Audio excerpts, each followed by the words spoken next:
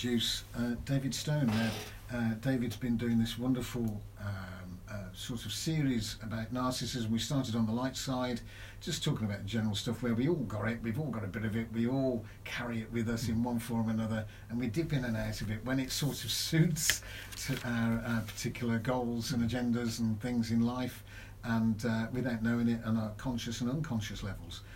And then it slips over a little bit when we're a little bit too much one way or the other in that sense, and then it gets a little bit deeper and then darker, and we're coming to this finale really with this sort of, this is the place where, ouch, it really gets into the psyche. So welcome, David.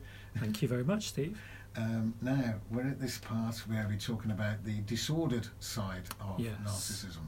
Now this is a little bit more serious because it is a very serious bit, but I assure you that by the end of it we'll come up with a few solutions. Indeed. Very serious solutions like run. Right, okay, that was the funny bit out of the way. So what we're going, how we're going to sort of bring this into the fore now? Okay, well, I think the first point I want to make to hold the space this evening on what we're going to talk about is that we don't want to vilify anybody. We don't want to vilify a narcissistic personality disordered person. It's the behaviours and characteristics that we're interested in.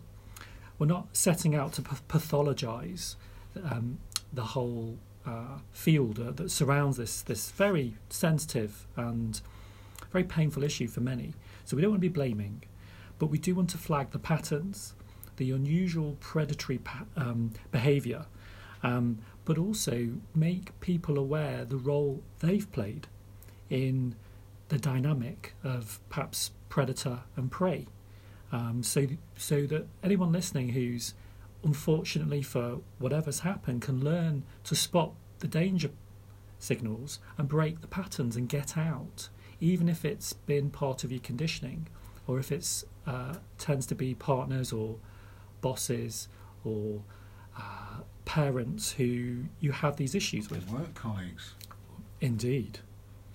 So it's not about them. What we want to do this evening is, yes, talk about the patterns, but not the people, as you can't control people. I'd love to be able to, but you have to learn from their patterns and how yours lock into theirs and form a perfect fit. So that's what we're kind of going to be also making sure that we don't become blamey this evening, and so we can take responsibility to remap our own intimacy and interpersonal patterns, our boundaries and our relationship dynamics. Do you know what, that's really good. I like the way you've set your course for that, because that's exactly what we should be doing. It's very easy, I think, from a side of empathy, if you like, to blame or even fit into the side where you make excuses for particular behaviours, and you go, he's tired, or he's at work, he's stressed out at work, and there's all this sort of thing, and they're excuses. So we tend to overcompensate for somebody else's behaviours. So maybe that's something we have to rein in and pull back on, so that we take responsibility of what our boundaries are and say, actually, that's not quite acceptable. Would that be a sort of... I think you're spot on. I think you've just taken it, followed through on what I was beginning with, is that then you're not rejecting the person. No. And you're not having a go at the person saying, actually, this behaviour is not okay. Yeah. I'm not rejecting you, but this is where I won't stand for that. Yeah. And that's quite a risky thing to do in intimacy or in a relationship or work. It starts to ruffle feathers. Yeah, of course it does. And with those ruffled feathers and knowing some of the traits, would this cause rage? Because it does. It gets into that place of... If we just rewind it a teeny bit, we're looking at a context here, the context that we all objectify. And someone with an NPD, we'll call that abbreviation Narcissistic Personality Disorder, they tend to love bomb you at the beginning of a connection. Right. So it kind of creates a vice where you feel unable to set boundaries because you've been love bombed. And there's a part of us that's hungry. Again, this is another weak point. That's hungry for love, hungry for approval.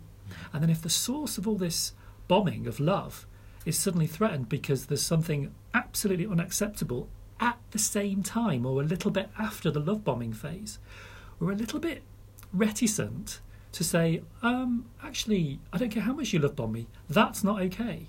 We've become quite coy and acquiescing when something follows it that conjoins the love bombing that's actually totally out of order. And that's how it starts. Yeah. What do you think? I tend to agree. There's something I think that stands out all of a sudden. You go, huh? You know, what was that? Yeah. You know, and I think as soon as you get that, that's a raising of a flag. I think, you know, and I think you don't just get one, you get many isolated incidents like that. Yes, and it's initially one of those flags might be in the love bombing phase. If it's, say, someone trying to sell you a course and get $5,000 out of you, like a yoga course or a personal growth course, that can happen too. It's not just in relationships, it's in sales, in the new age. It's very prevalent. So there's this love bombing, but within the love bombing, a specific example would be, you're better than my ex-lover. You're just so wonderful. I've not met anyone like you before. So that can then be followed with a very critical comparison to an ex-lover. Right. Okay. And that's how these red flags suddenly pop in. Right. So all of a sudden there's a reversal. Yeah. Sort of put in, and it's sort of almost like a slight or a smite or a put down in, and but sort of disguised put down in many ways. Well, it is a disguised put down. It's the beginning of the death by 1,000 paper cuts. Yeah. It's to start to push back. If you imagine we all have like a garden of self with a fence, it literally starts to kick your fence down and set up their parameters of presence inside your fence. So there's a kind of invasion of your energy, your territory, your personal space, your psychic space, and that's why it's so stealth, because it comes in so smoothly under these auspices, and then it's like you say, it can start to then become quite threatening and angry, and then by that point we're afraid to say no.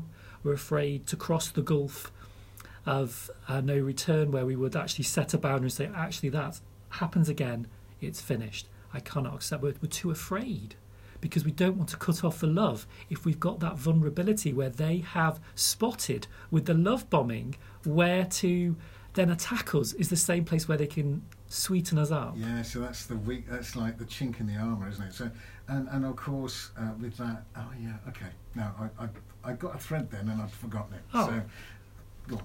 Well, just while you're thinking then, Steve, and that's what I think what we're talking about here is cognitive dissonance. Yes. It's whereby it sounds good. To your ego, it kind of feels good, but to the authentic part of you, the bodily intelligence, it's going, danger, danger. That's one example of cognitive dissonance. Another is they'll say, oh, you're angry. And you'll be like, but I'm not angry. And they'll flip their anger onto you. So it's a projection. So it's a projection. And it's like, again, it's another cognitive dissonance. So you kind of stop, then that's the next phase, the crazy making.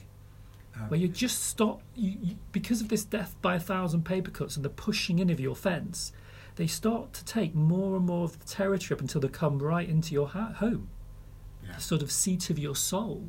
And they're looking to kind of move in on your space and literally take over your sense of self. Yeah. Okay. What about right with that? I suppose you get this is where the tactics come in, the strategies, gaslighting. Oh, gaslighting! I mean, the government do it all the time to 65 million people. So from a macrocosmic view, governments do that all the time. Yeah. So on a personal level, I mean, if you look at what gaslighting is, in the olden days when they had paraffin lamps, it's about a movie, wasn't it? It was the movie Gaslight. It was named after the film Gaslight, I think it's called. Is it? I mean, my understanding of gaslighting, correct me if I'm wrong, is that you become woozy as the paraffin burns, and that's when people could take advantage of you. But it's the same thing, but there was a film that was do you know what, I forgot the film was about, but it's about the fact that he's doing one thing and actually doing something else completely. It was, I forgot what the whole film was about, but it's this, gaslighting is really setting, like it's the bait and switch. So it's setting you up to sort of maybe get really angry about something, that you should rationally be angry. And then they can prove to you that you're the angry one, you're the unreasonable one, and start to trick you out of setting your boundaries. out of knowing yourself, and you start to take on their trashy aspects of their self that they're not able to feel for themselves. Yeah, it's so ingenious. It's crazy making. No, it is, but it's actually brilliant and precise and laser-like. It is. Yeah. If you watch any predator in the jungle, in the ocean, I mean, it's incredible. Another example, let's get sort of really into the actual nitty-gritty of it all, is that you start to feel that you want to support them in their needs and meet them in their needs, but they set it up so it's a given. It's always a given to meet their needs, but then your needs aren't so important or don't exist. Yeah. And for confluent people, or people who merge with others who are very empathic, you tend to have something I call spiritual codependency, where you feel good making someone else feel good. But that doesn't feed yourself long term. You can't keep giving to others in order to meet your own needs. At some point, you can't merge empathetically with everybody. You've got to actually identify your own needs, say no to people some of the time, and look after your own needs some of the time. But narcissists are very good at collapsing your boundaries again, making sure everything's about them and their needs, and you are extinguished. And also the gaslighting thing. It's this is what I've understood. Is like you may have, put your keys down on the table somewhere. They purposely go and move the keys somewhere else. Yeah. And you go, oh, sure, I left my keys here. And you go, well, they're wherever you left them last time.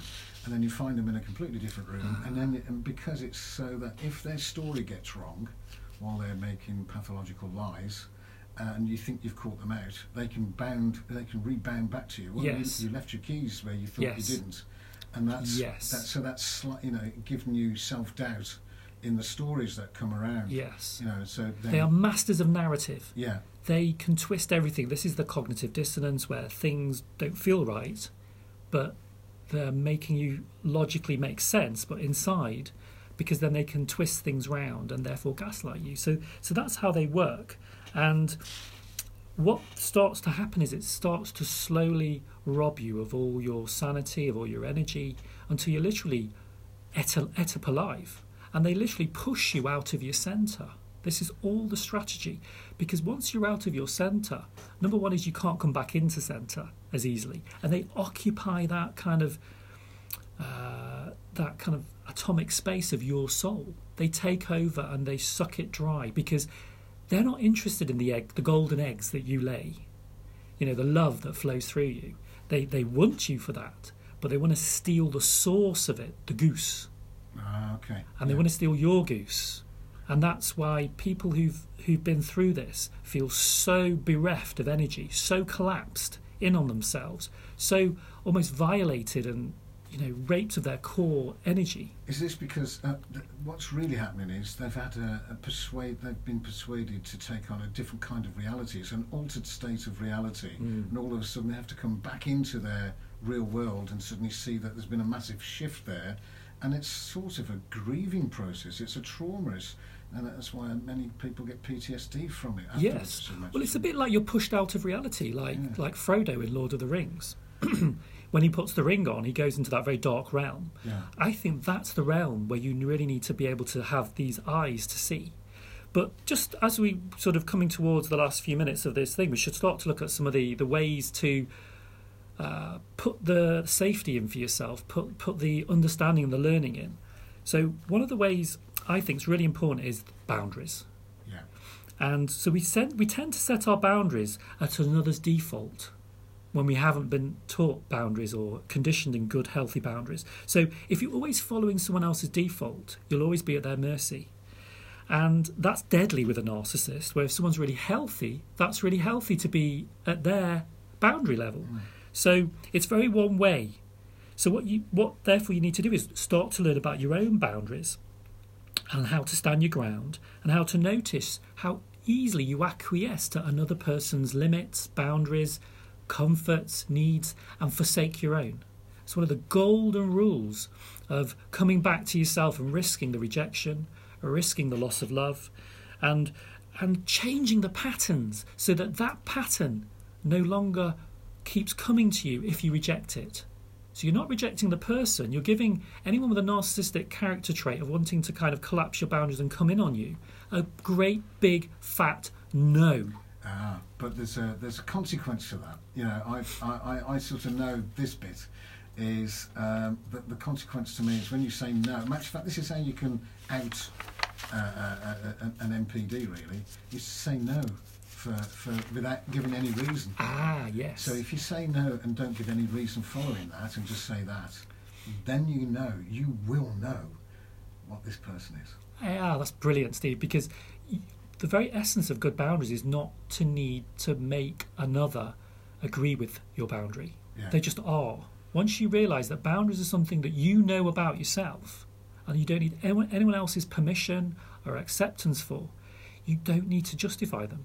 Yeah, I just thought of something. There's a bit of irony going on Yeah. here because we've got Valentine's Day tomorrow, so there's going to be a lot of love bombing going on, and everybody's going to be going, I wonder if he or she's a narcissist. Oh my God! Well, this is the problem. When you lose, you lose your trust. A lot of people who've suffered narcissism lose their trust in themselves, Yes. their own judgment, and their trust in another. Yeah, no, I get that. It's yeah. But by knowing your boundaries and knowing yourself and knowing what feels right and coming back to who you are, then that very much means staying in the breath, staying in the body. So these are all the things that I teach in my work when I work with clients. It's how to come back to that visceral, embodied self, because that's got this innate intelligence that knows when someone has stepped over the mark. Yeah. That's one of the key things. I think that it's recognised. I mean, when two people are in love, it's going to be all love bombing to each other because they're just finding each other incredibly beautiful and everything's there and it's all wonderful. And that will work if it's two empathic souls and that's not involved. That will continue. That will feed off each other and nurture each other in a beautiful, harmonic way, and that will go on and on and on, and that's no problem. Absolutely. But there will be some stage at some level there where one of the other will do something where the other one will go, what? You know, what was that? You know, and once that you get that. And if the other person is willing to sit with you and own what they've done, you know they're a good egg. Yeah. But if they start to lie, switch the narrative, push it back on you, gaslight you. Yeah. So it's never about making judgments. It's always about it's about, again, like we said at the very beginning, it's like the behaviours. It's not the person. Yeah. So say, actually, I'm really uncomfortable with this behaviour. Yeah. I can't accept it. And that's very difficult because the person that's on the receiving end is taking it very personally, although it's objective, because the other person is looking at them not in a personal level. They're objects. They're not people. That's right, because an MPD sees everything as objects to exploit. Yeah. And it can really hurt that narcissistic injury in them, and they can't take that, and they have to flip it back onto you immediately. And we've all got a narcissistic injury like that, where we try and deflect it. It's entirely natural, but it's when it's something really important, and they can't take ownership, that the alarm bells, the red flags should start to rise up. Oh, and the tough part, I think the tough times are things like in work situations where, say, the attention isn't going on one person, so they're not getting their supply, somebody new joins or something like that, and all the attention goes on them, and they will create a scenario of smearing that person. They're not very good at their jobs, or they'll set them up in some sort of trap. And a lot of these people sort of move up the chain as well. They're master narrators, and they're very ambitious people. Yeah. So how long have we got left, Steve? We've got about 2 minutes, 3 minutes. So that's great. So one of the things that I've really noticed is the bane of people who've become sick because of being in a narcissistic relationship. And what makes people with good boundaries successful is anger. When you've had your boundaries collapsed in on yourself, there's no space for your anger to move. There's no boundary within which that anger can build and tell you, and you be used intelligently to say, actually, no, get out, get off my land. Right? But when your anger's collapsed in on yourself, it turns into disease, it turns into depression, it turns into low libido, you have low drive, because that's a sign that your boundaries are collapsed. Right, okay. And that so many people are suffering with depression, and there's many reasons. There's brain chemistry issues, there's many sort of psychotherapeutic, psychodynamic issues. But it's really important to track your anger. Where's it gone? And that's something you can really notice is a great weapon with narcissists in holding your space, saying no, really meaning your no, because they'll push past it. They'll push through you 50 times if they can see that it's worth the effort to break your boundary down. Yeah, but some people just don't have anger. I mean, I do know people that are just so wonderfully loving and giving and soft and energetic, and all that beauty there. Yes. They just get trodden on. It makes pride count. They don't know how to be angry. So what do they do? Because to me, I think they should just go recognise what's going on, be aware of it, and make an exit plan. Well, I think speak with someone like what I do in my sessions is I do something called restorative justice as well. And so we look at the narrative of what happened. We look at the plain old thoughts about it, the facts, the thoughts, and the emotions. Right. And we split it 3 ways. And we go through blow by blow, doing the facts, the thoughts, and the emotions. And what that starts to do is you suddenly start to see what the emotions were packaged in each moment. And then you can take responsibility for your boundaries. You can attribute the responsibility that the other person wasn't taking. And then you can get to see where everything's kind of crushed in on itself. So it's a wonderful process, and I'm happy to give anyone a 15-minute session on that for free, just to give them the basics if they want to sort of understand that in more detail. Okay, brilliant. It's fantastic that what we've managed to achieve. I don't know whether there's a little summary on this, but we're sort of running out of time a little bit. We've got like a minute. So you can find out more on my Facebook page, David Stone. You can go to I'm putting these interviews on SoundCloud, David Stone, and my website, Embodied Soul Awakening. So just to get that out of the way, so that people, and there's tons of amazing posts that I'm putting up at the moment on shame, toxic shame, abusive narcissism, healthy narcissism. It's all on my wall on Facebook. So please do have a look there for getting into more the solution-based way of looking at it all. Yeah, it's great, and do go on there and have a look, because I love your Facebook things, and you get fantastic responses as well. It's always a pleasure. Now, so the solution is, I think personally, just get out. I think that's probably advisable until you're absolutely really strong enough to pin them down. It takes a lot of skill to do that. You're never going to win, and I just say, just start again. You're never going to change them. No, not at all. So, I think they can. I think there's a malignant sort of energy behind it. There was a famous professor, and I forgot his name now, who wrote a book called Malignant Love, and he says he hasn't changed, but he's aware of his what he does, so therefore he does less of it. And when he's put right, although he doesn't understand it... Well, that's why boundaries are so important, because if they raise their game and honour your boundaries and respect your boundaries, you know that they want to heal, they want to take responsibility, and that is the tell. Yeah, that's great. That's a good positive way to finish, I think, as Brilliant. Well. So a big thank you, David, for this one. Thank you so much for having me, Steve. What we're going to do next time, because we've covered a really deep... We're going to do something a bit more lighter, but also something essential. We're going to look at the missing ingredient that nobody teaches you about the law of attraction. The law of attraction. Well, don't we like that? That's lovely. And the missing ingredient. I look forward to that next time. Thank you, David. Thank you, everyone, for listening. Thank you, Steve. Valentine's Day tomorrow, of course, so if you love bombing, just take it.